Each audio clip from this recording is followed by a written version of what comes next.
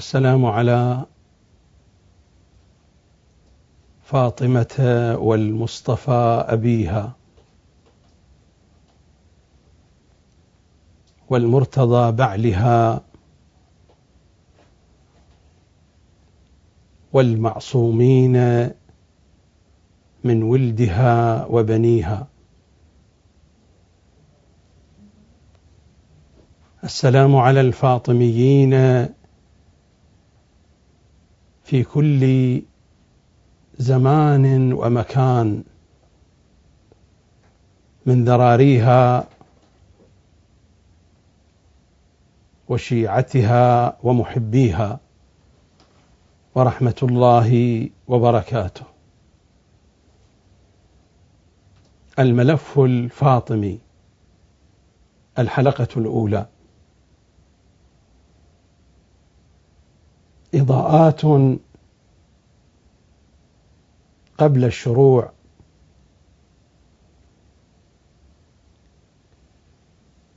نقاط أحببت الإشارة إليها قبل أن أتناول أوراق هذا الملف.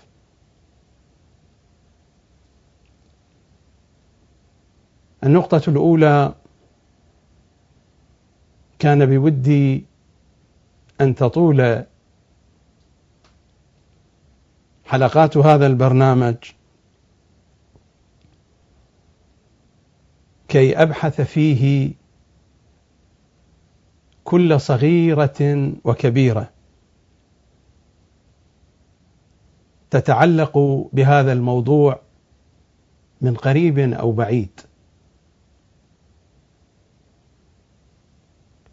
وكانت نيتي في البداية بهذا النحو والمنوال، ولكن عن في خاطري أن يترجم هذا البرنامج إلى أهم اللغات التي يتكلم بها أغلب شيعة أهل البيت في العالم. سنحاول أن نترجمه إلى الفارسية والتركية والأردو والإنجليزية. أجيال شباب شيعة أهل البيت الذين يعيشون في هذا العصر، وحيث زحمة الحياة بكل ما فيها من آثار التمدن وصخب التكنولوجيا والمشاغل التي تتجدد في كل يوم، تجعل من الكثيرين في غاية البعد عن مثل هذه الحقائق وعن مثل هذه المعاني. لذا سأركز كلامي في هذه الحلقات على أهم الأمور وعلى المطالب التي هي أساس في هذا الملف، كي يأتي البرنامج متناسبا مع خطته الجديدة، كي يكون موائما لكل أولئك الذين يتكلمون هذه اللغات المختلفة. أحاول أن أختصر، لكنه اختصار ليس مخلا وليس منقصا للمطالب المهمة التي تدور حولها أوراق هذا الملف. أما النقطة الثانية، الكلام في هذه الحلقات ليس استفزازا لأحد ولا حبا في الإثارة أو في الضجيج، هو بيان حقائق. هذه الحقائق موجودة في كتب شيعة فاطمة وفي كتب غيرهم. الملف الفاطمي أوراق من بطون كتب الحديث وكتب التاريخ. الملف الفاطمي حقائق ووثائق في بطون التاريخ قسى عليها سوط الظالمين أو تزوير أقلام المؤرخين والمحدثين من عباد العروش ومن آكلي فتات موائد السلاطين.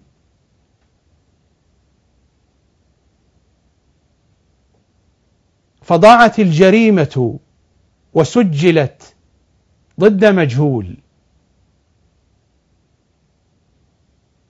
هكذا حكم التاريخ على ظلامة فاطمة، إما إنكار أو تشكيك أو تزوير أو تحريف، وفي أحسن الأحوال تسجل ضد مجهول كي يغيب الملف الفاطمي في عالم النسيان ويوضع في أرشيف الغفلة، حيث يتراكم عليه تراب عدم الوفاء لمحمد صلى الله عليه وآله.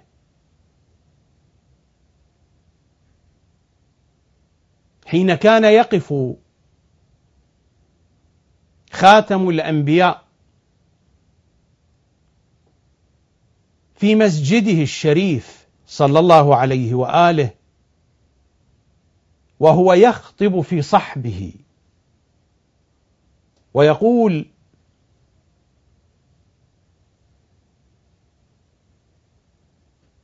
لعن الله من منع الأجير أجره، ثم يقول: وأنا أجيركم. لعن الله من منع الأجير أجره، ثم يقول: وأنا أجيركم. قل لا أسألكم عليه أجرا إلا المودة في القربى. وأنا أسأل نفسي قبل أن أسأل غيري: أي شخص في هذه الدنيا هو الأقرب إلى رسول الله؟ القرابة الرحمية على أبسط المعاني اللغوية في زمان محمد وبعد رحيله عن هذه الدنيا. أي شخص أقرب رحما لمحمد صلى الله عليه وآله؟ ابنته فاطمة، هل هناك من أحد أقرب رحما وأشد لحمة وصلة من فاطمة؟ فاطمة هي بنت محمد، ورحل محمد عن الدنيا وليس له في هذه الدنيا لا من أخ ولا من والد ولا من والدة ولا من ولد إلا فاطمة. الحديث هنا عن فاطمة، عن ظلامة فاطمة، عن مأساة بنت محمد صلى الله عليه وآله وسلم. النقطة الثانية أو النقطة الثالثة بالأحرى، النقطة الثالثة هي قناعتي أبينها، لست حجة على أحد ولا أريد أن أفرض رأيي على أحد ولا أمثل أي جهة من الجهات. التشيع لا يمثله إلا أهل البيت.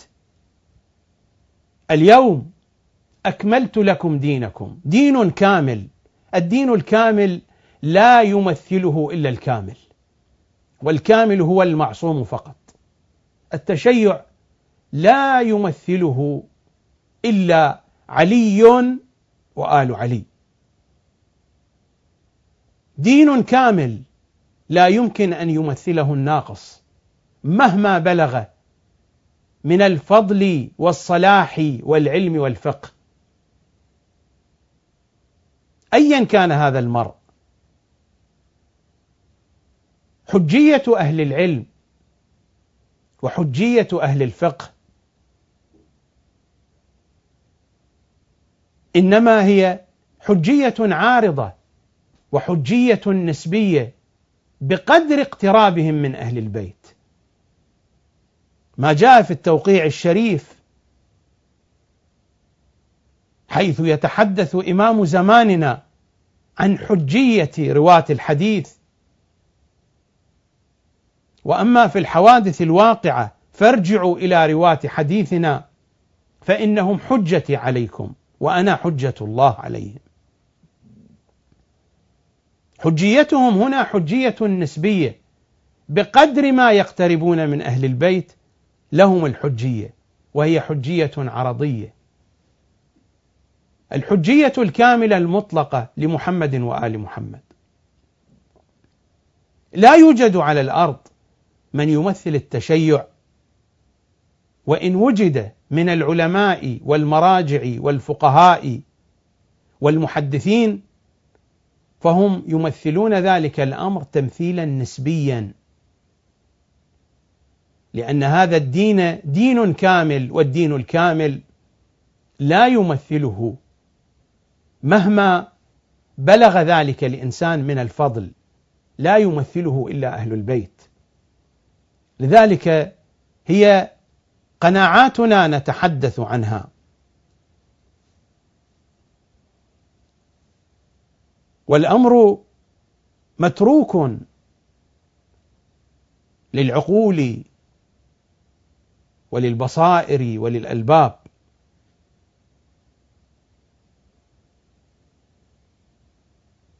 لا أريد أن أشط بعيدا في هذه النقاط،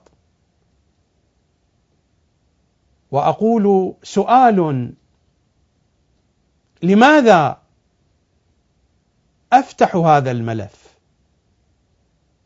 لماذا الحديث في سطور أوراق هذا الملف؟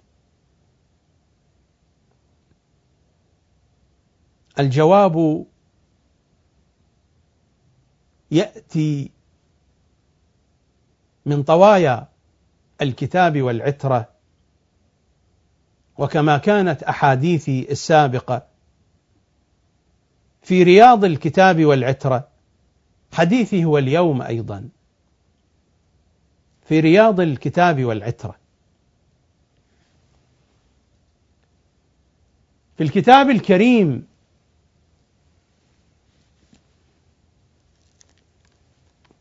حين نذهب إلى سورة البقرة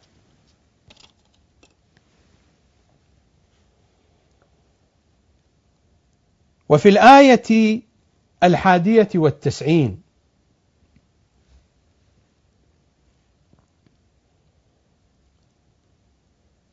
وإذا قيل لهم، الخطاب لبني إسرائيل، وإذا قيل لهم، لليهود الذين كانوا يعيشون في المدينة وفي جوار المدينة، وإذا قيل لهم لليهود الذين كانوا يعيشون في زمان محمد صلى الله عليه وآله، وإذا قيل لهم آمنوا بما أنزل الله، قالوا نؤمن بما أنزل علينا ويكفرون بما وراءه وهو الحق مصدقا لما معهم. الخطاب لمن؟ ليهود المدينة. قل فلم تقتلون أنبياء الله من قبل إن كنتم مؤمنين. لم تقتلون أنبياء الله؟ فهل قتل يهود المدينة نبيا من الأنبياء؟ والآية واضحة صريحة تخاطبهم. قل فلم تقتلون يا يهود المدينة أنبياء الله من قبل إن كنتم مؤمنين. ماذا يقول أئمتنا صلوات الله وسلامه عليهم أجمعين؟ وهذا هو الجزء الأول من تفسير البرهان لسيدنا هاشم البحراني رضوان الله تعالى عليه. الرواية عن إمامنا الصادق صلوات الله وسلامه عليه. الإمام يقول بعد أن يذكر الآية فلم تقتلون أنبياء الله، ماذا يقول؟ وإنما أنزل هذه الآية، هذا القسم من القرآن أنزل في قوم يهود وكانوا على عهد محمد صلى الله عليه وآله، لم يقتلوا أنبياء الله بأيديهم ولا كانوا في زمانهم، وإنما قتل أوائلهم الذين كانوا من قبلهم.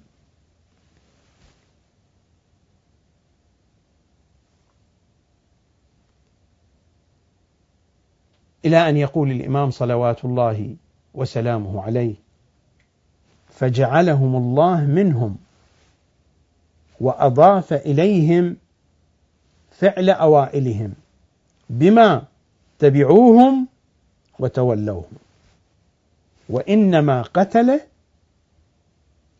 أوائلهم الذين كانوا من قبلهم.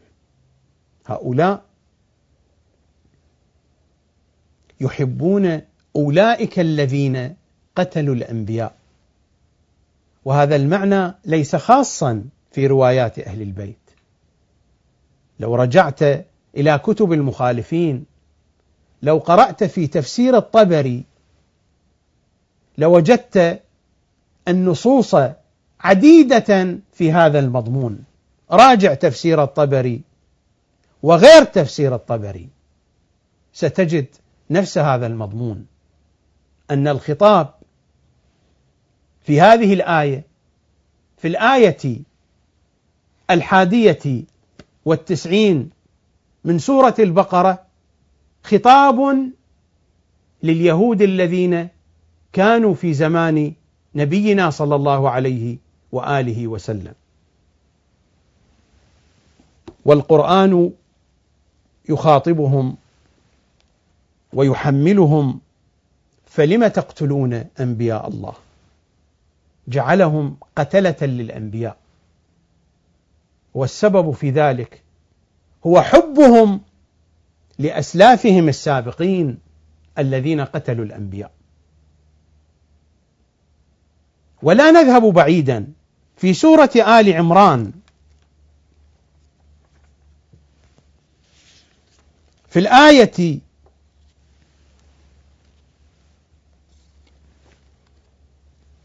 83 بعد 100. والخطاب صريح جلي.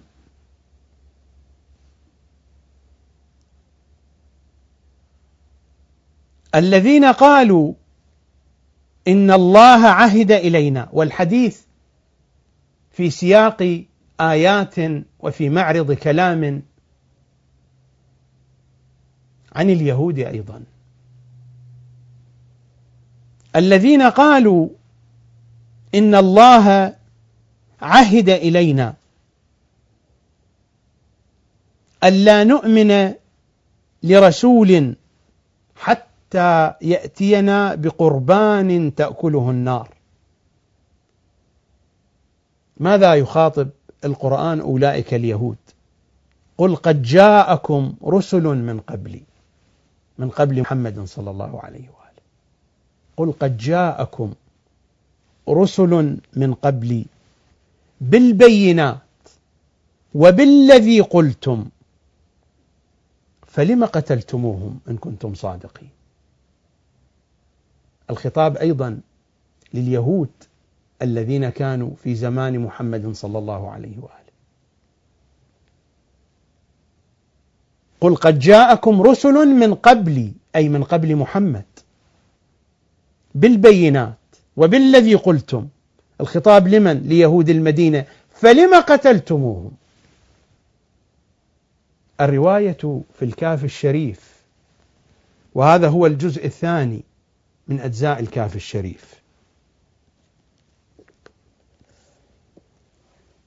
الرواية عن إمامنا الصادق صلوات الله وسلامه عليه.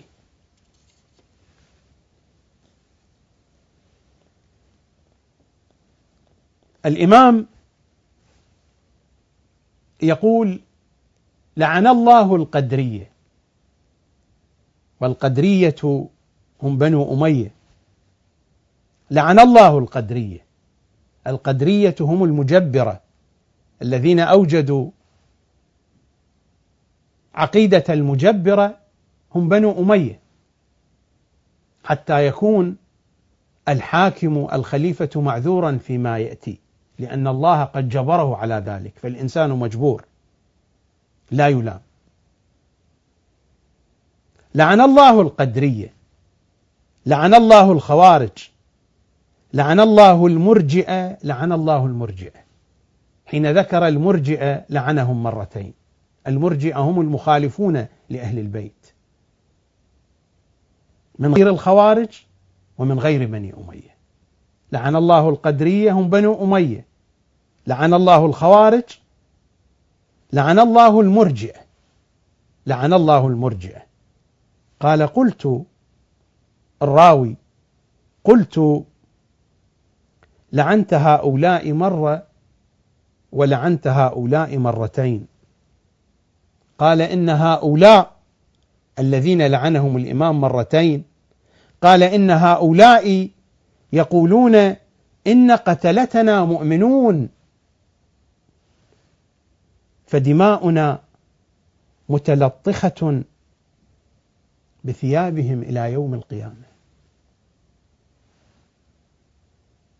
ماذا يقولون هؤلاء المرجئة؟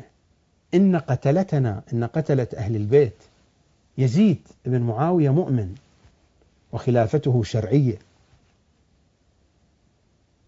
انظروا في كتب القوم ماذا يقولون. يزيد وأمثال يزيد.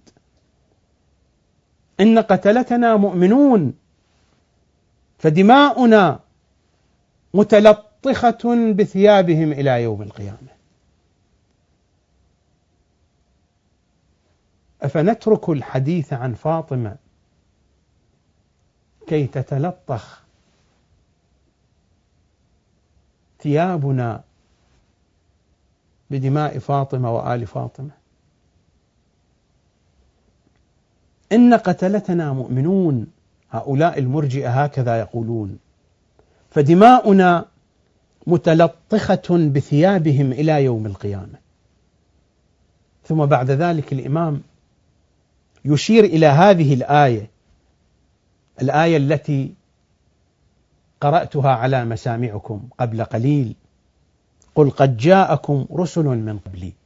ثم يقول الإمام صلوات الله وسلامه عليه: كان بين القاتلين والقائلين 500 عام. بين القاتلين وبين القائلين الذين يخاطبهم رسول الله، كان بين القاتلين والقائلين 500 عام، فألزمهم الله القتل برضاهم ما فعل السابقون منهم. كان بين القاتلين والقائلين. الرواية في الجزء الثاني من كتاب الكافي الشريف، والرواية إنما هي تصديق لما جاء في آيات الكتاب. آيات الكتاب واضحة، الآيات صريحة. الآية التي تلوتها على مسامعكم قبل قليل 91 من سورة البقرة، وهذه الآية 83 بعد 100 من سورة آل عمران، وآيات أخرى. كان بين القاتلين والقائلين 500 عام، فألزمهم الله القتل برضاهم ما فعلوا. نفس الشيء المرجئة: إن قتلتنا مؤمنون، قتلة أهل البيت مؤمنون، فدماؤنا دماء أهل البيت متلطخة بثيابهم إلى يوم القيامة.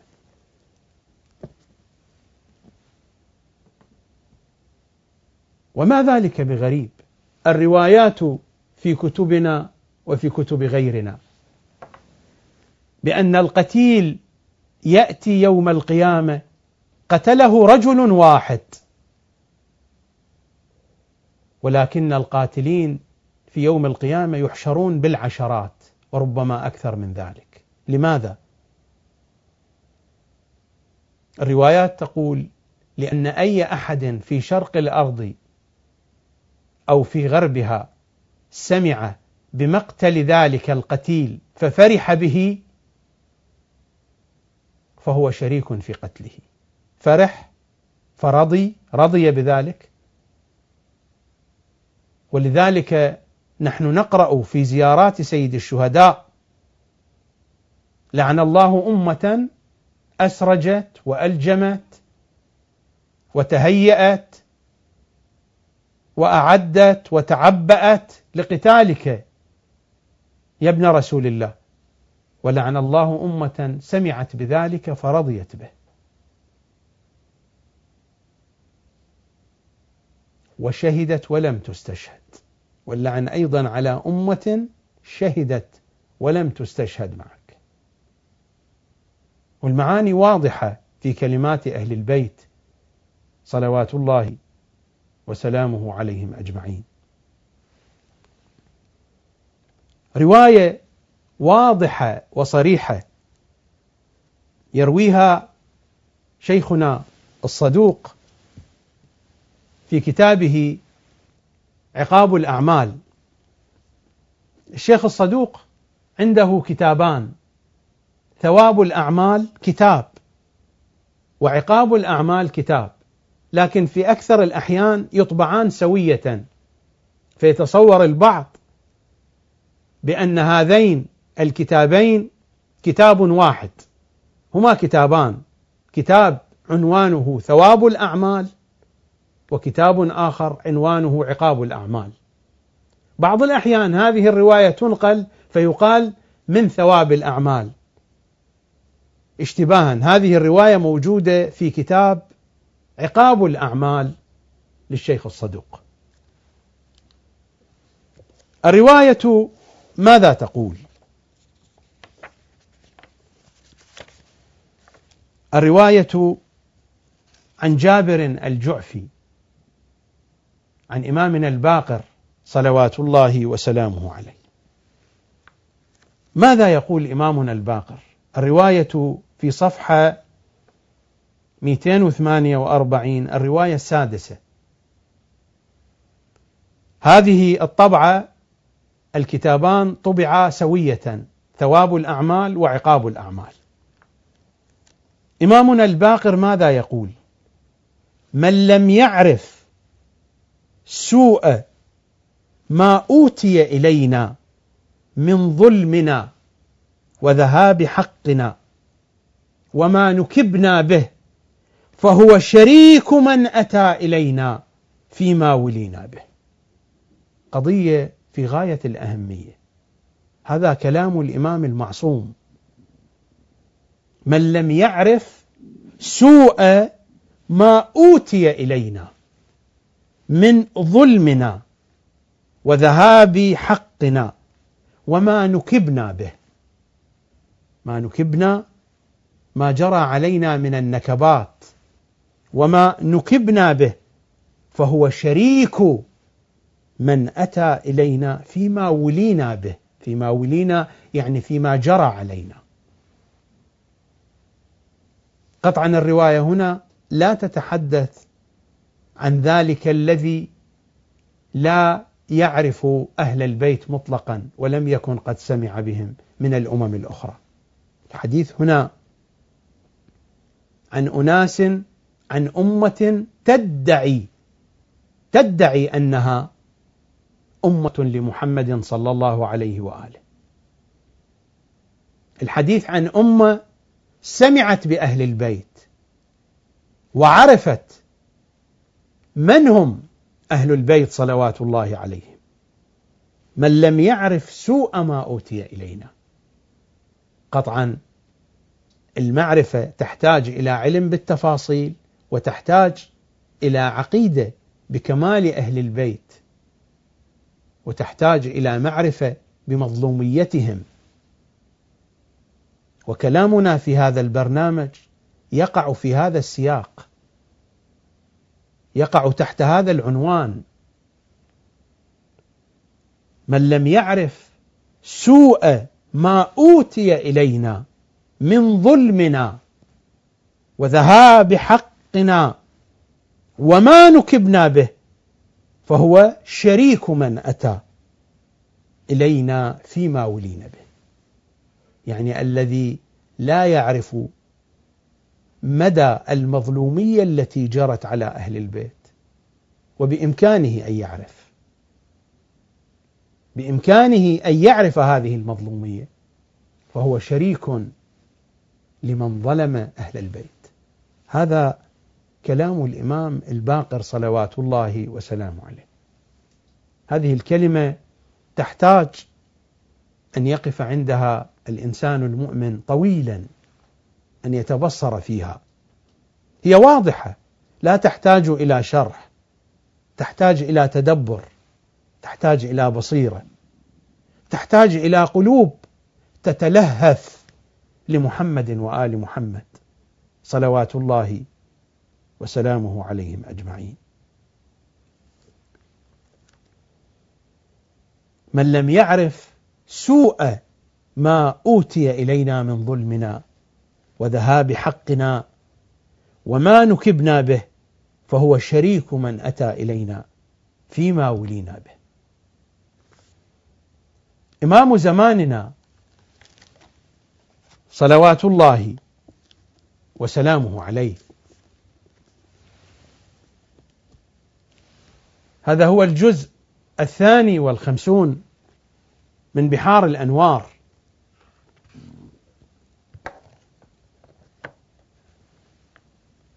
وهذه سطور من البيان الذي يبعثه إمام زماننا مع النفس الزكية الذي يذبح بين الركن والمقام في اليوم 25 من شهر ذي الحجة في السنة التي تسبق ظهور الإمام في اليوم 10 من شهر محرم. الرواية تقول، والرواية عن باقر العترة الأطهر: فيدعو رجلا من أصحابه فيقول له: امض إلى أهل مكة فقل يا أهل مكة. الإمام يقول له: امض إلى أهل مكة فقل يا أهل مكة أنا رسول فلان إليكم، رسول الحجة بن الحسن، وهو الحجة بن الحسن، يقول لكم: إنا أهل بيت الرحمة ومعدن الرسالة والخلافة ونحن ذرية محمد وسلالة النبيين، وأنا قد ظلمنا واضطهدنا وقهرنا وابتز منا حقنا منذ قبض نبينا إلى يومنا هذا، فنحن نستنصركم فانصرونا. هذا بيان إمام زماننا. إنا أهل بيت الرحمة ومعدن الرسالة والخلافة، ونحن ذرية محمد وسلالة النبيين، وإنا قد ظلمنا واضطهدنا وقهرنا وابتز منا حقنا منذ قبض نبينا إلى يومنا هذا، فنحن نستنصركم فانصرونا. الرواية تقول: فإذا تكلم هذا الفتى بهذا الكلام أتوا إليه فذبحوه بين الركن والمقام، وهي النفس الزكية، إلى آخر الرواية. ليس الحديث هنا عن النفس الزكية، وإنما الحديث عن مضامين بيان الإمام الحجة صلوات الله وسلامه عليه. وأنا قد ظلمنا واضطهدنا وقهرنا وابتز منا حقنا منذ قبض نبينا. والعنوان الأوسع، العنوان الأكبر في هذه الظلامة، ظلامة أم الحسن والحسين، الظلامة الفاطمية. لهذا ولغيره، والمقام ليس مقاما للإطناب والإسهاب، أنا في مقام الإيجاز. لهذا ولغيره، لنداء الحجة ابن الحسن، ولقول باقرهم، ولقرآن تصدع آياته بين آذاننا، بين قلوبنا، بين عقولنا، لقرآن ولعترة طاهرة. كان الحديث في هذا الملف، وكان الحديث عن فاطمة صلوات الله وسلامه عليها. هذا جواب موجز لسؤال طرحته، وهو بالضرورة يطرح نفسه: لماذا نفتح الملف الفاطمي؟ الجواب في هذه الكلمات النورية التي تلوتها على مسامعكم. أما كيف نتعامل مع أوراق الملف الفاطمي؟ لا أريد البحث هنا في هذا الملف على طريقة المؤرخين أو على طريقة المحدثين، فأضيع في هذه الألعوبة، في ألعوبة المصادر والأسانيد التي صنعها من صنعها، هذه الألعوبة التي يلعبون بها كيفما يشاءون، وبذلك تضيع الحقائق. نحن نبحث عن هذه الجريمة كما يبحث المحققون عن الجرائم، نبحث عن القرائن. المحققون الذين يبحثون عن الجرائم، عن القاتل، عن كيفية القتل، وعن الملابسات التي تحيط بعملية القتل، لا يذهبون للبحث في الأسانيد، يذهبون للبحث في القرائن. وهناك من القواعد المعروفة التي تعرف في علم الجريمة: ليس هناك من جريمة كاملة. وهناك من القواعد أيضا أن المجرم يدور حول مكان جريمته. وهناك من القواعد أيضا أن آثارا من الجريمة ستبقى قريبة من المجرم. نحن نتعامل مع هذه القضية لا على أساس لعبة الأسانيد. قد يقول البعض: لماذا تقول لعبة الأسانيد؟ الموضوع طويل عريض، لكنني آتيكم بمثال.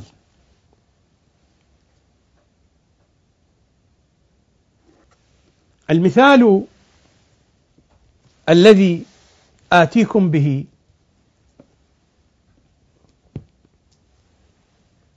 هو من صحيح البخاري ومن صحيح مسلم.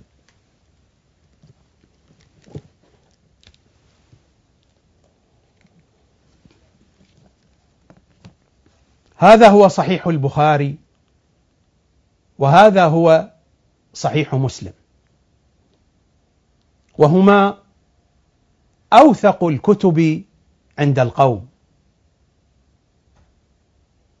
لم آتي بكتاب من كتب التاريخ، ولم آتي بكتاب من كتب الحديث الأخرى، جئت بصحيح البخاري وبصحيح مسلم.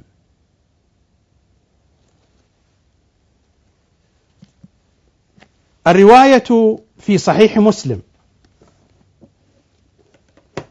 الطبعة التي بين يدي هي طبعة دار صادر بيروت،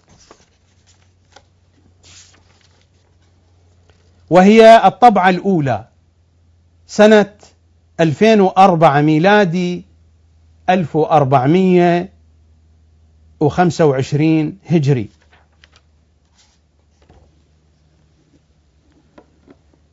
في الصفحة 674 الحديث المرقم 4593، هذا صحيح مسلم طبعة دار صادر، الصفحة 674، رقم الحديث 4593، الباب 15 تحت عنوان باب حكم الفيء. الرواية طويلة، موجودة على صفحة 674 675. قطعا أنا لا أعتقد بصحة هذه الروايات، لكن القوم يقولون بأن هذا الكتاب صحيح مسلم وصحيح البخاري هما أصح الكتب، أوثق الكتب.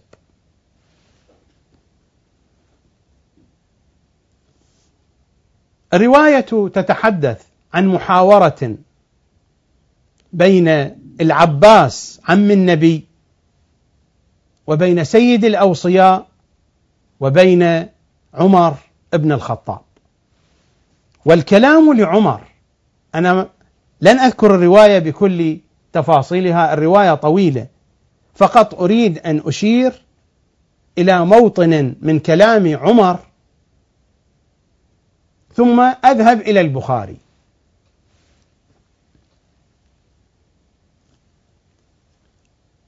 الرواية تتحدث عن أن العباس وأن عليا جاء إلى عمر بخصوص قضية ميراث رسول الله في أيام خلافته، إلى أن يقول عمر، قال عمر ابن الخطاب: فلما توفي رسول الله صلى الله عليه وسلم قال أبو بكر: أنا ولي رسول الله صلى الله عليه وسلم، فجئتما، يخاطب العباس، تطلب ميراثك من ابن أخيك، ويطلب هذا ميراث امرأته من أبيها. فقال أبو بكر: قال رسول الله صلى الله عليه وسلم: ما نورث ما تركنا صدقة. فرأيتماه، يعني عمر يقول، يخاطب من؟ يخاطب العباس ويخاطب عليا، وأنا هنا مقصودي إلى مخاطبة علي المهمة. ما هو رأي علي في عمر بصريح حديث صحيح مسلم؟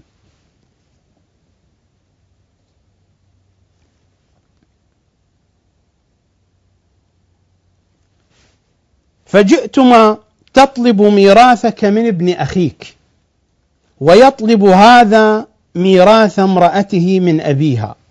فقال أبو بكر: قال رسول الله صلى الله عليه وسلم: ما نورث ما تركنا صدقة. فرأيتماه، يعني يا عباس يا علي، فرأيتماه، رأيتما أبا بكر هكذا كنتما تعتقدان في أبي بكر، فرأيتماه كاذبا آثما غادرا خائنا، والله يعلم إنه لصادق بار راشد تابع للحق. هذا رأي عمر في أبي بكر، ورأي علي والعباس في أبي بكر، بقول عمر في صحيح مسلم: فرأيتماه كاذبا آثما غادرا خائنا، والله يعلم، عمر يقول، إنه، يعني إن أبا بكر لصادق بار راشد تابع للحق. ثم توفي أبو بكر وأنا ولي رسول الله. عمر هو ولي رسول الله باعتبار هو الخليفة، وأنا ولي رسول الله صلى الله عليه وسلم وولي أبي بكر. فرأيتماني، يعني عقيدة العباس وعقيدة علي في عمر، فرأيتماني كاذبا آثما غادرا خائنا، والله يعلم إني لصادق بار راشد تابع للحق. هذا رأي عمر في نفسه، ورأي العباس وعلي في عمر. وحديثي عن رأي علي، فماذا كان يعتقد علي بحسب هذه الرواية؟ رواية صحيحة في صحيح مسلم، والذي ينقلها عمر. عمر هو الذي يتحدث عن رأي علي فيه، وعن رأي علي في أبي بكر. فعلي كان يرى أبا بكر بحسب هذه الرواية كاذبا آثما غادرا خائنا، وكان يرى في عمر كذلك، كما هو قال: فرأيتماني يا عباس ويا علي كاذبا آثما غادرا خائنا. هو يقول عن نفسه: والله يعلم إني لصادق بار راشد تابع للحق. هذه الرواية موجودة في صحيح مسلم، وذكرت أرقام الصفحات وذكرت الطبعة، والرواية يعرفها أهل الحديث. لو ذهبت إلى صحيح البخاري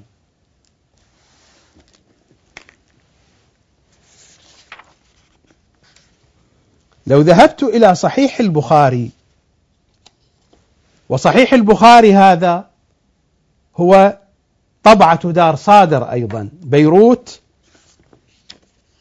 الطبعة الأولى 2004 ميلادي 1425 هجري. في الصفحة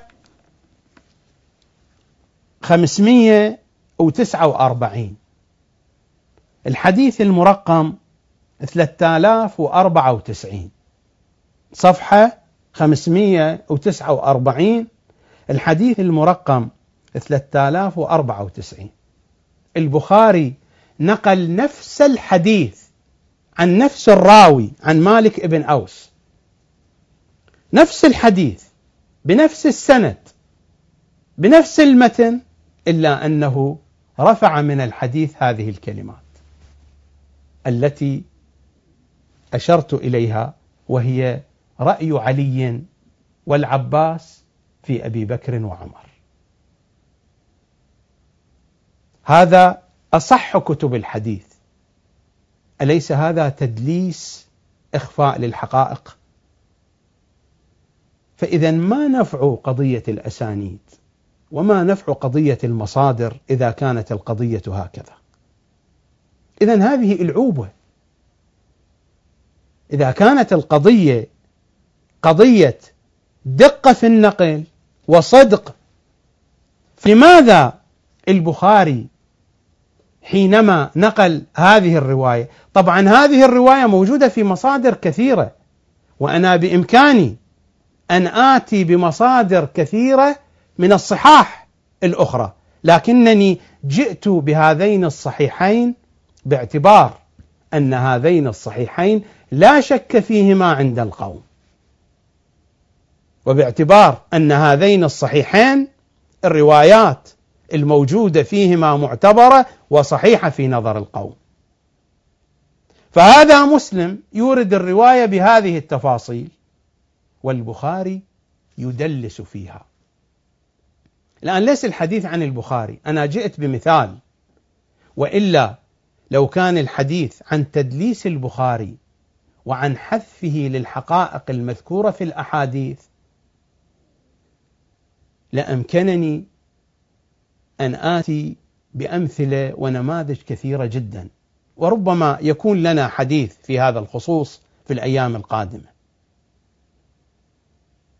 فهذا حديث تختفي منه الحقائق، والقضية أن التدليس ليس فقط عند البخاري، بل حتى عند من يروي عنهم البخاري، في نفس البخاري موجود. مثلا الرواية في صفحة 49،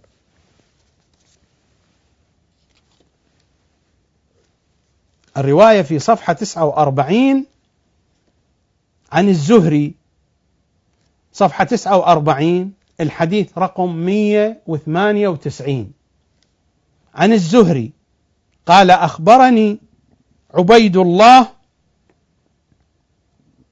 ابن عبد الله ابن عتبة أن عائشة قالت: لما ثقل النبي صلى الله عليه وسلم واشتد به وجعه استأذن أزواجه في أن يمرض في بيتي،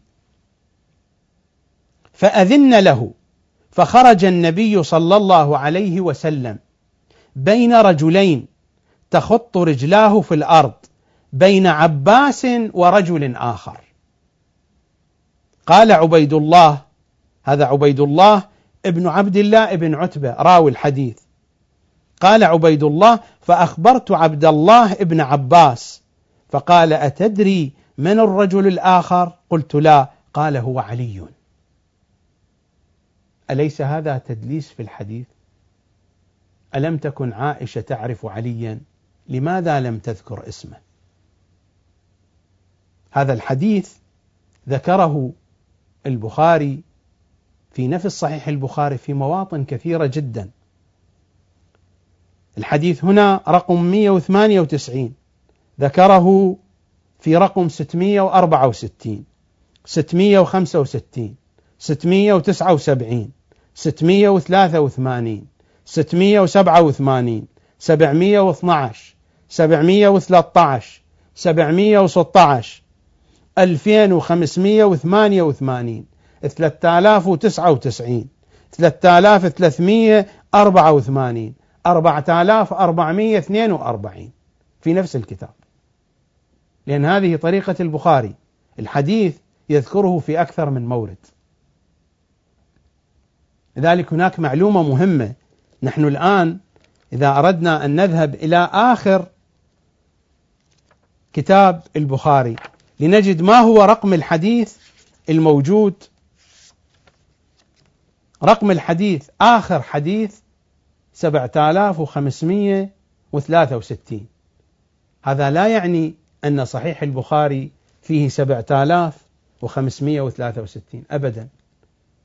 أحاديث البخاري بحسب ما ذكره ابن حجر العسقلاني في كتابه فتح الباري هذا الكتاب فتح الباري هو من أشهر كتب صحيح البخاري لابن حجر العسقلاني. بحسب تعداد ابن حجر العسقلاني أحاديث البخاري يصل إلى 2761 حديث. يعني هذا العدد 7000 أكثر من 7000 هو بسبب تكرار الأحاديث في عدة أبواب، وهذه هي طريقة البخاري في كتابه. وإلا عدد الأحاديث 2761 حديث بحسب ابن حجر. البخاري يقال بأنه كان عنده من الأحاديث 600 ألف حديث. إذا كان عنده 600 ألف حديث وفقط اختار 2761، إذن كم من الحقائق اختفى في تلكم الأحاديث؟ وهذه الأحاديث مع ذلك يوجد فيها تدليس. هذا مثال، الحديث الذي ذكرته عائشة ما ذكرت اسم علي، يعني الحديث أصلا جاء مدلسا قبل أن يثبته البخاري في كتابه، وإن ذكر التتمة وبين بأن عبد الله بن عباس قال بأن الرجل الثاني هو علي، لكن الحديث قبل توضيح ابن عباس كان مدلسا. فكم من الأحاديث هي مدلسة ولم يأتي من يبين التدليس فيها مثل ابن عباس أو غير ابن عباس. هذا حديث من الأحاديث بين ابن عباس التدليس فيه وجاء مذكورا. كم من الأحاديث جاءت مدلسة قبل أن يدلسها البخاري بنفسه. أما تدليس البخاري لاحظنا المثال الذي أشرت إليه. في مقدمة فتح الباري، في مقدمة فتح الباري التي عنوانها هدى الساري لفتح الباري، هي مقدمة للتعريف بالبخاري وبصحيحه. يقول: قال البخاري: ما كتبت في كتاب الصحيح حديثا إلا اغتسلت قبل ذلك وصليت ركعتين. وقال أبو علي الغساني روي عن البخاري أنه قال: خرجت الصحيح من 600 ألف حديث. وروى الإسماعيلي عنه قال: لم أخرج في هذا الكتاب، أي في كتابه صحيح البخاري، إلا صحيحا، وما تركت من الصحيح أكثر. يعني هناك أحاديث صحيحة في نظره ما ذكرها.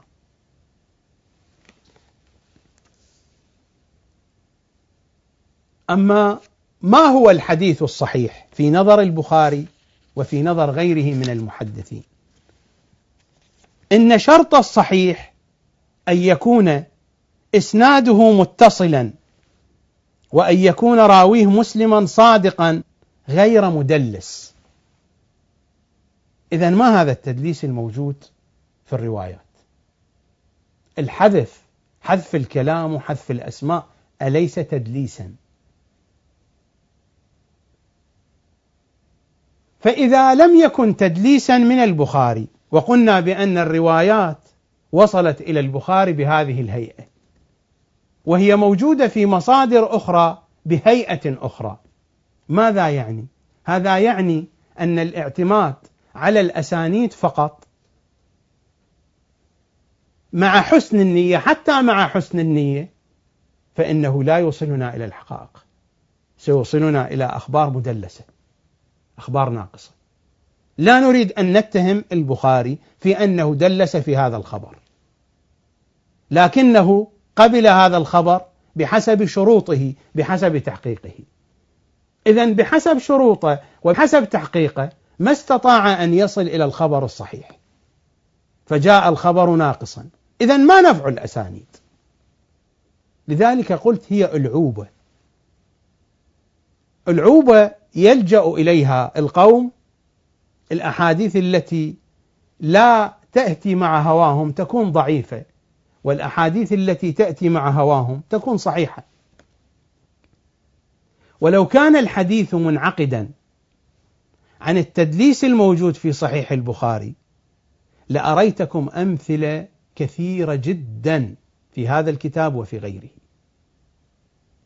لذلك أنا قلت بأنني لن أعتمد طريقة المؤرخين ولا طريقة المحدثين في قضية المصادر والأسانيد، فهذه هي أصح المصادر وتلاحظون التدليس فيها،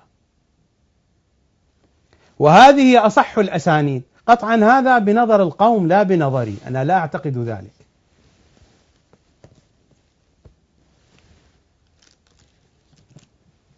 ولذلك حينما يأتي في كتب القوم الحديث عن ظلامة فاطمة يبادرون إلى إنكاره.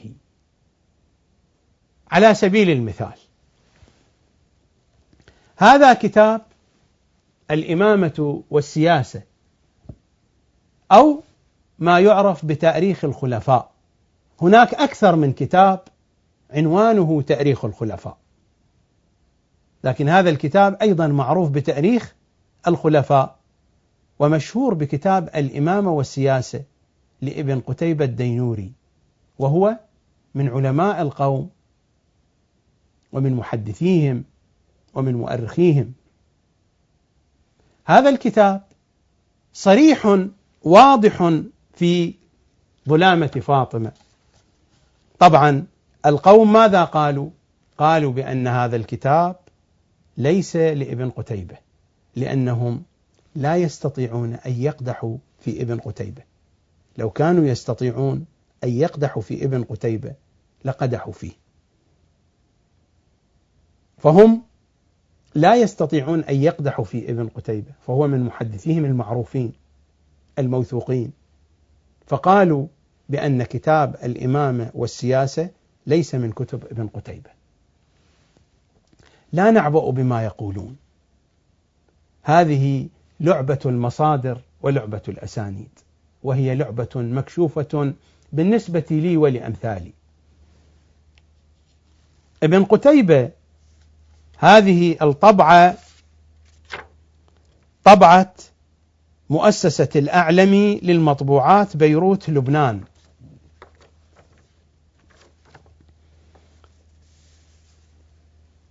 في صفحة 22-23 أقرأ على مسامعكم ما قاله ابن قتيبة. وأنا لا أقول بأن الذي جاء في كتاب الإمامة والسياسة هو الحقيقة بكاملها. أنا قلت قبل قليل بأنه في علم الجريمة أنك ستجد أن المجرم يدور حول جريمته، وأنك ستجد الآثار وستجد الدماء تلطخ ثياب القوم، كما قال إمامنا الباقر: فإن ثيابهم متلطخة بدمائنا.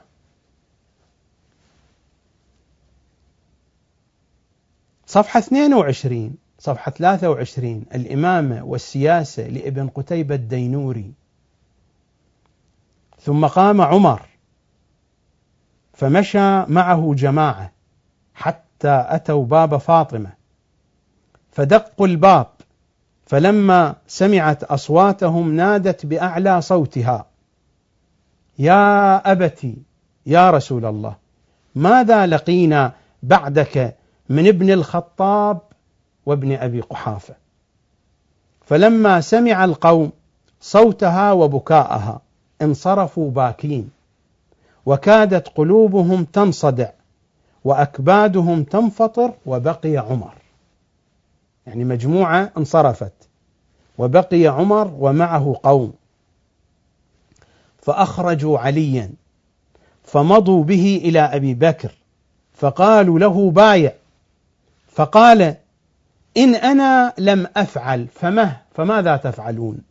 إن أنا لم أفعل. قالوا: إذن والله الذي لا إله إلا هو نضرب عنقك. فقال: إذن تقتلون عبد الله وأخا رسوله. قال عمر: أما عبد الله فنعم، وأما أخو رسوله فلا. وأبو بكر ساكت لا يتكلم. فقال له عمر: ألا تأمر فيه بأمرك؟ فقال: لا أكرهه على شيء ما كانت فاطمة إلى جنبه.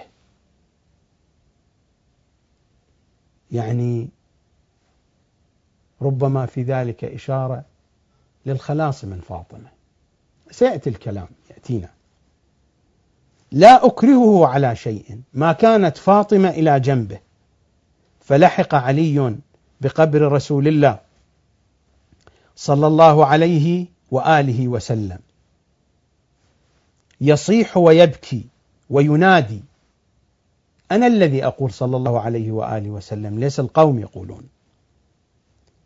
فلحق علي بقبر رسول الله صلى الله عليه وآله وسلم يصيح ويبكي وينادي: يا ابن أم، إن القوم استضعفوني وكادوا يقتلوني.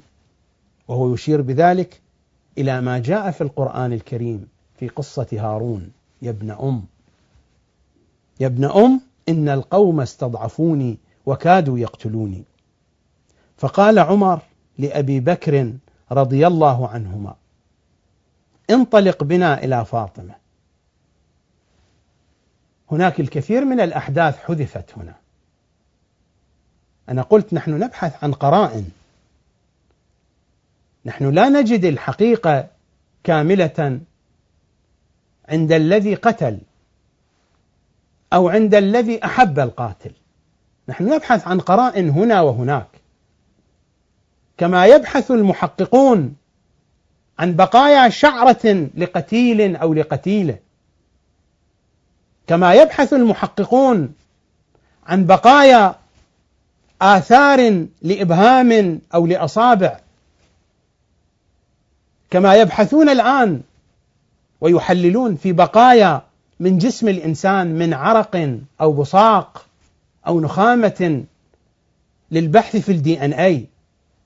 نحن نبحث عن جزئيات هنا وهناك، لا نتوقع أن نجد في كتب القوم الحقيقة كاملة، هذا ليس منطقيا.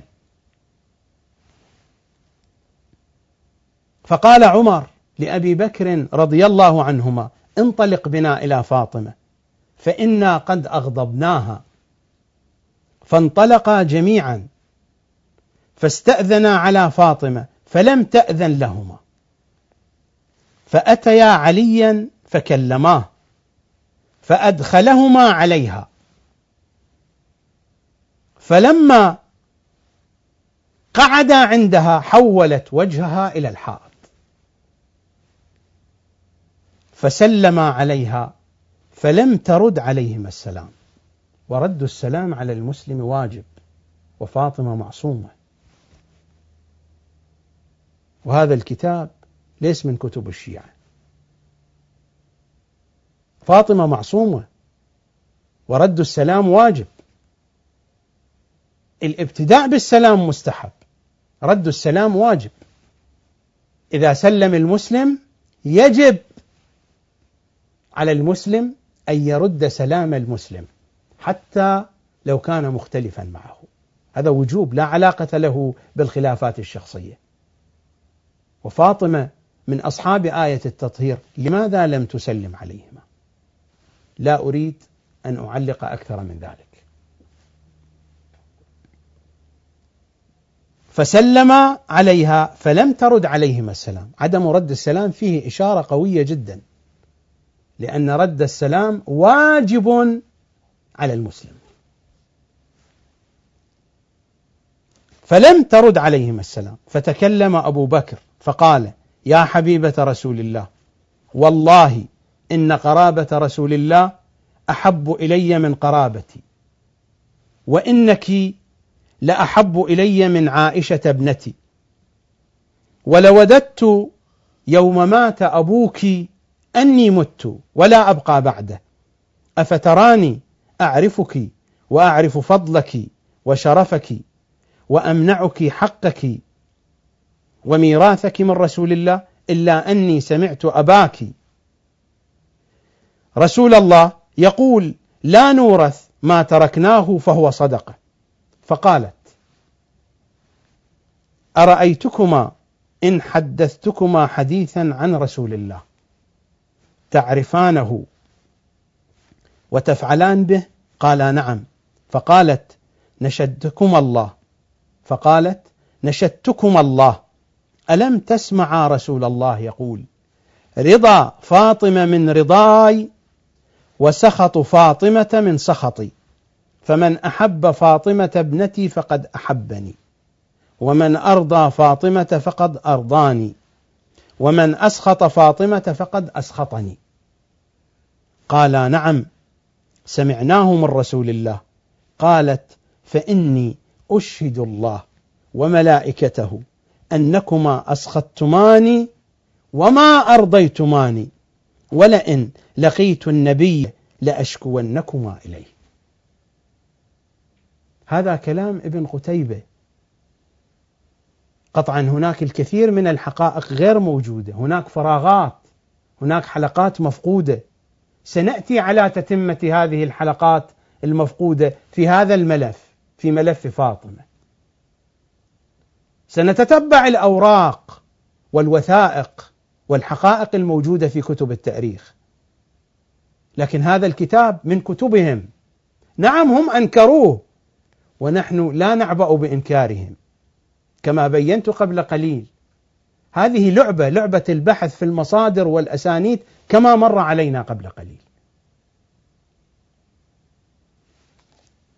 هذا مصدر من مصادرهم واضح وصريح، وهو لا يختلف كثيرا في الجوانب التي أشار إليها عما جاء في كتبنا، في كتب أهل البيت. المصدر الآخر، هذا الكتاب قالوا بأنه منسوب ومفترى على ابن قتيبة الدينوري. هذا الكتاب الثاني قالوا بأن مؤلفه شيعي قد صار رافضيا. هذا فرائد السمطين للمحدث الحمويني أو الجويني الخراساني. للمحدث الجويني الخراساني وله قصة معروفة، على يده أسلم الملك المغولي غازان، والكتاب كتاب معروف. هذا هو الجزء الثاني من فرائد السمطين، طبعة دار الحبيب، طبعة إيران 1428 للهجرة، الطبعة الأولى. الجزء الثاني صفحة 34-35. فرائد السمطين رواية طويلة، الرواية بسنده يرويها عن سعيد بن جبير عن ابن عباس قال إن رسول الله صلى الله عليه وآله كان جالسا ذات يوم إذ أقبل الحسن عليه السلام، فلما رآه بكى، ثم بدأ النبي يتحدث عن ظلامة أهل بيته.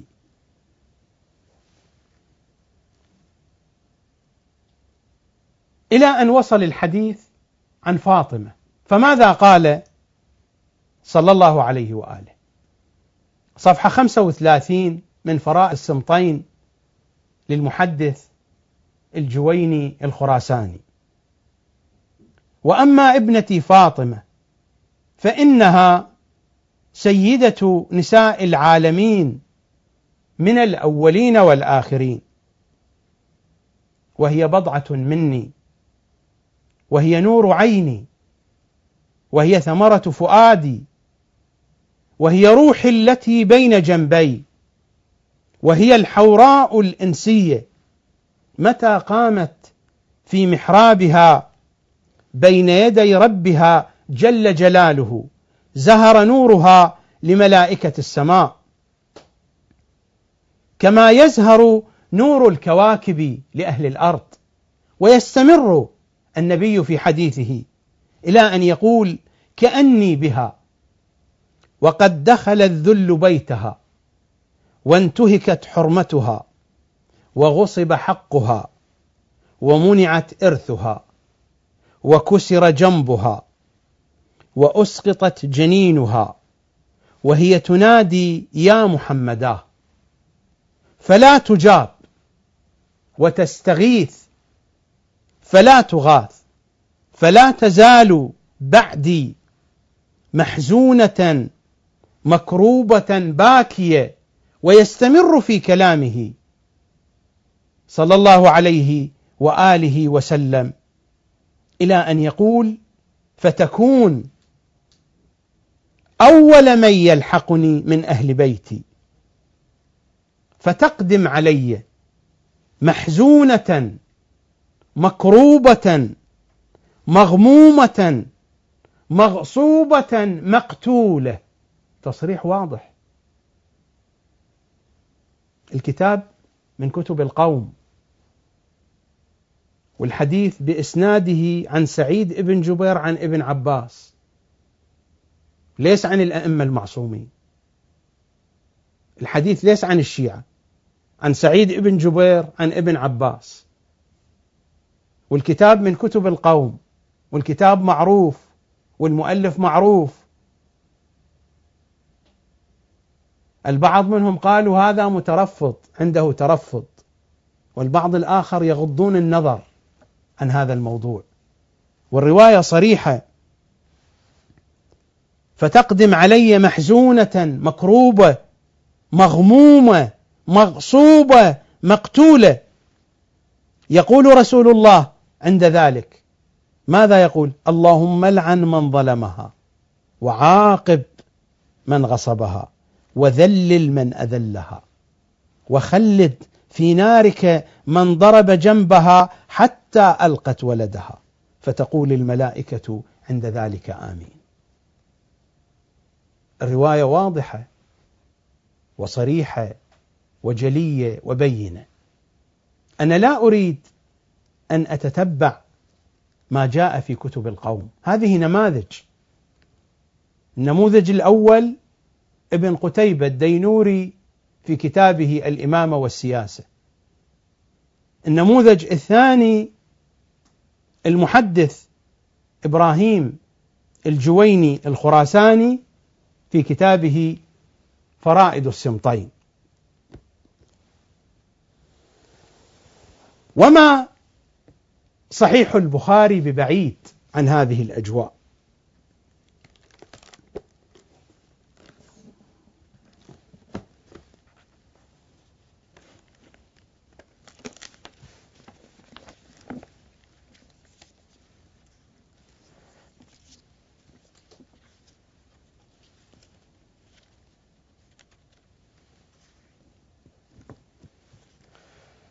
في صحيح البخاري صفحة 1190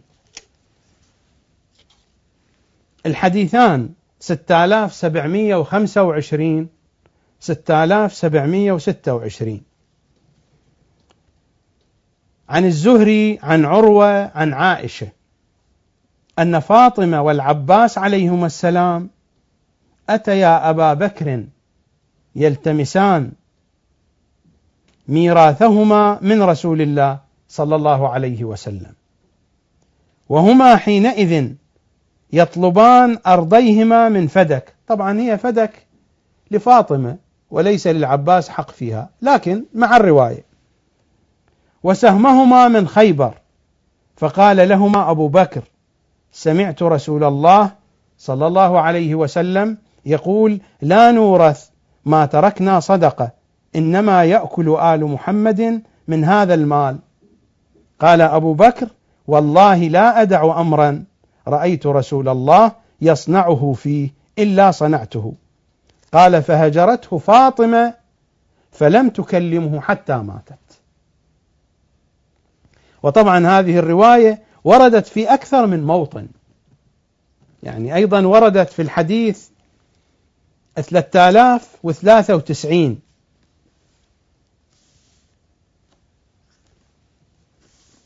الحديث 3093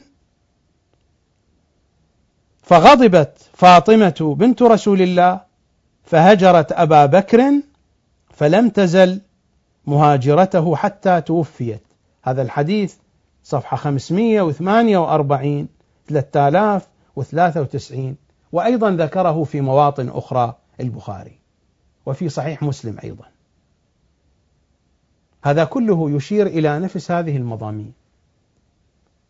نحن لا نتوقع من البخاري الذي حذف هذه الكلمات وحذف كلمات كثيرة أن يأتي لنا بالقصة كما ذكرها مثلا الدينوري أو كما ذكرها الجويني في فرائض الصمتين.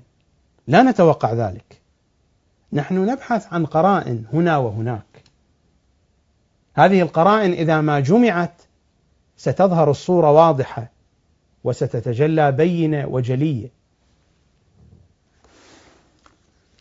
وهناك قرائن أخرى كثيرة، لكنني قلت في بداية حديثي بأنني سأركز على الأمور المهمة، على الأمور التي من خلالها تتجلى لنا الصورة واضحة وجلية في أوراق هذا الملف الفاطمي.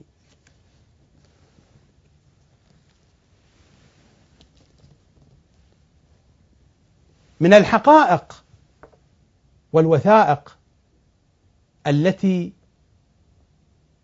أنفض عنها الغبار في هذا البرنامج، هناك وثيقة موجودة لكن لا يذكرها أحد. هذا هو الجزء 30 من بحار الأنوار، من الأجزاء التي منعت من أن تطبع، والذي منع طباعتها أحد مراجعنا. لا أريد الدخول في تفاصيل هذه الواقعة، ربما لو اضطرنا إلى الدخول في تفاصيل هذه الوقائع والحديث عن ظلامة فاطمة في الوسط الشيعي، عن ظلامة فاطمة في كتب علمائنا علماء الشيعة، لربما أفتح ملفا آخر على هامش الملف الفاطمي. الحديث هنا في الملف الفاطمي الآن. لو اضطررنا للدخول في مثل هذا البحث سنفتح ملفا آخر على هامش الملف الفاطمي. هذه الأجزاء منعت من أن تطبع، وطبع بحار الأنوار. الكل يعرفون بأن بحار الأنوار طبع من دون الأجزاء، من الجزء 29 إلى الجزء 34، 6 أجزاء لم تطبع، وكان يطبع بحار الأنوار من دون هذه الأجزاء 6. في زمان السيد الخميني رضوان الله تعالى عليه طبعت بعض هذه الأجزاء في طهران، وطبعت أجزاء أخرى بعد ذلك في بيروت. هذا هو الجزء 30 من بحار الأنوار. وهذه وثيقة مهمة جدا، صفحة 210، رقم الحديث 151. الشيخ المجلسي يقول: أجاز لي بعض الأفاضل، أجاز لي يعني إجازة الرواية، أجاز له في الرواية، أجاز لي بعض الأفاضل في مكة زاد الله شرفها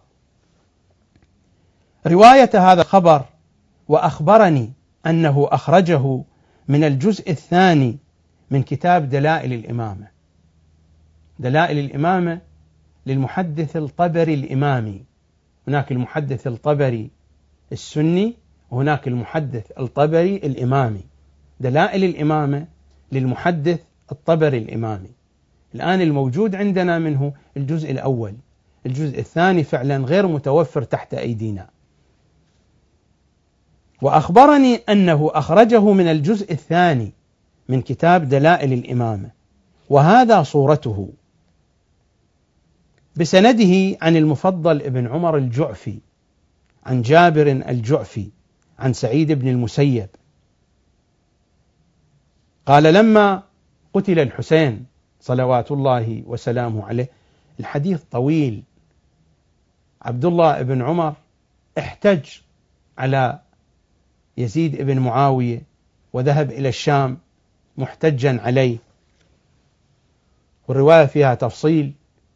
ثم يزيد أدخل عبد الله بن عمر وأخرج له كتابا كتبه عمر بن الخطاب إلى معاوية بن أبي سفيان، والذي حين قرأه عبد الله بن عمر انقلب وتغير موقفه.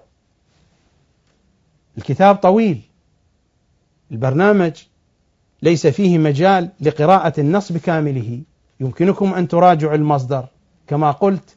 بحار الأنوار الجزء 30 صفحة 210، الحديث 151. هذا الكتاب كتاب طويل، يبدأ من صفحة 211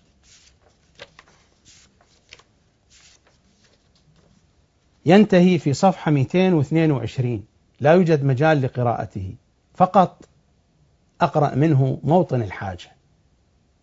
كتاب مفصل من عمر بن الخطاب إلى معاوية بن أبي سفيان، فيحدثه عن الأحداث التي جرت. من جملتها يقول: وأخذت سوط قنفذ فضربت. من ضرب؟ حين أخذ سوط قنفذ من ضرب؟ ضرب فاطمة، سيأتي الكلام. وأخذت سوط قنفذ فضربت، وقلت لخالد بن الوليد: أنت ورجالنا هلموا في جمع الحطب. فقلت: إني مضرمها، يعني أضرم النار على الدار. فقالت يعني فاطمة: يا عدو الله وعدو رسوله وعدو أمير المؤمنين. فضربت فاطمة يديها من الباب تمنعني من فتحه، فرمته فتصعب علي، فضربت كفيها بالسوط فآلمها، فسمعت لها زفيرا وبكاء، فكدت أن ألين وأنقلب عن الباب، فذكرت أحقاد علي وولوعه في دماء صناديد العرب، وفي بعض النسخ وولوغه، فذكرت أحقاد علي وولوغه في دماء صناديد العرب وكيد محمد وسحره، فركلت الباب وقد ألصقت أحشاءها بالباب تترسه، يعني تجعله ترسا، وسمعتها وقد صرخت صرخة حسبتها قد جعلت أعلى المدينة أسفلها، وقالت: يا أبتاه يا رسول الله، هكذا كان يفعل بحبيبتك وابنتك. يا فضة إليك فخذيني، فقد والله قتل ما في أحشائي من حمل. وسمعتها تمخض وهي مستندة إلى الجدار، فدفعت الباب ودخلت، فأقبلت إلي بوجه أغشى بصري، فصفقت صفقة على خديها من ظاهر الخمار، فانقطع قرطها وتناثرت إلى الأرض. وخرج علي، فلما أحسست به أسرعت إلى خارج الدار، وقلت لخالد وقنفذ ومن معهما: نجوت من أمر عظيم. هذا النص من ضمن كتاب طويل عريض كتبه عمر بن الخطاب إلى معاوية بحسب هذه الرواية التي رواها شيخنا المجلسي في بحار الأنوار. هذا من جملة النصوص التي أخفيت، من جملة النصوص التي لا تذكر. أنا لا أقول إن أحدا لم يذكرها أصلا، لكن هذا النص وقصة هذا النص وقصة هذا الكتاب المفصل لا تذكر لا على المنابر، ولا تذكر في الفضائيات، ولا تذكر في المحافل العامة، ولا حتى في كثير من الكتب. والكلام هنا يمثل جانبا مما جرى على فاطمة صلوات الله وسلامه عليها. قلت بأنني أبحث عن القرائن هنا وهناك حتى تكتمل هذه الصورة. أما في كامل الزيارات،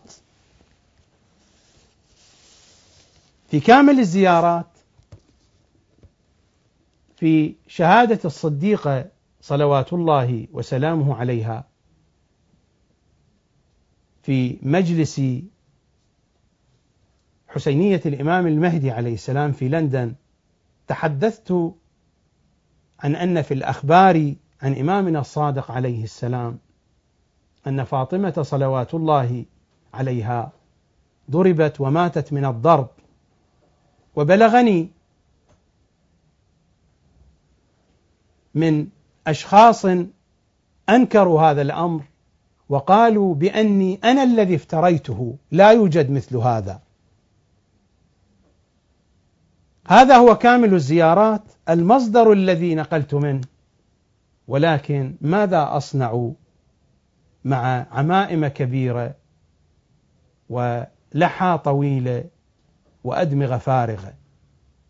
رضوان الله تعالى على الحافظ رجب البرسي حين يقول: يأتيني من لحيته نفيشة وعقله ريشة، وهو لا يحكم شيئا لا من الكتاب ولا من الحديث.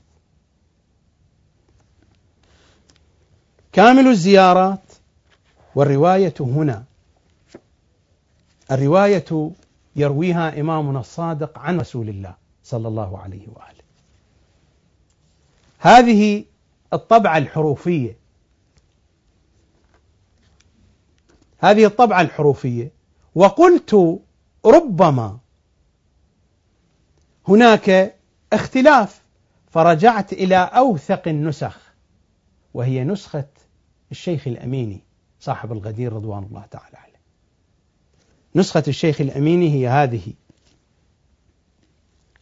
النسخة التي حققها على أفضل النسخ المخطوطة، حققها الشيخ عبد الحسين الأميني رضوان الله تعالى عليه، بالضبط مثل ما موجود في نسخة الشيخ الأميني موجود في هذه النسخة الحروفية. الرواية عن حماد بن عثمان عن أبي عبد الله عليه السلام في الطبعة الحروفية صفحة 347. هذه طبعة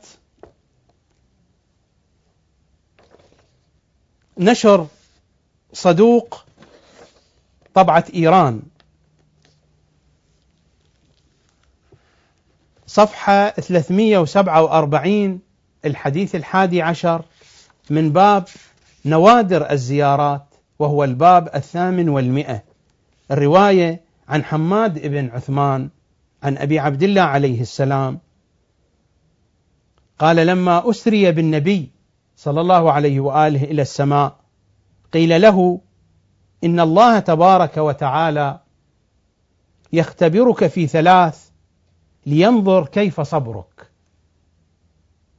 قال: أسلم لأمرك يا ربي، ولا قوة لي على الصبر إلا بك، فما هن؟ والرواية ذكرت أمورا. وأما الثالثة فما يلقى أهل بيتك. هذا الكلام عن إمامنا الصادق عن رسول الله، هذا الكلام عن الله سبحانه وتعالى. وأما الثالثة فما يلقى أهل بيتك من بعدك من القتل. أما أخوك علي فيلقى من أمتك الشتم والتعنيف والتوبيخ والحرمان والجحد والظلم. وآخر ذلك القتل، وقتل علي. فقال يا ربي قبلت ورضيت ومنك التوفيق والصبر. الكلام في معراجه. وأما ابنتك، موطن الشاهد هنا، وأما ابنتك فتظلم وتحرم ويؤخذ حقها غصبا الذي تجعله لها، وتضرب وهي حامل، ويدخل عليها وعلى حريمها ومنزلها بغير إذن. وأما ابنتك فتظلم وتحرم ويؤخذ حقها غصبا الذي تجعله لها، وتضرب وهي حامل، ويدخل عليها وعلى حريمها ومنزلها بغير إذن، ثم يمسها هوان وذل، ثم لا تجد مانعا، وتطرح ما في بطنها من الضرب، وتطرح ما في بطنها من الضرب. الرواية تستمر: وتموت من ذلك الضرب.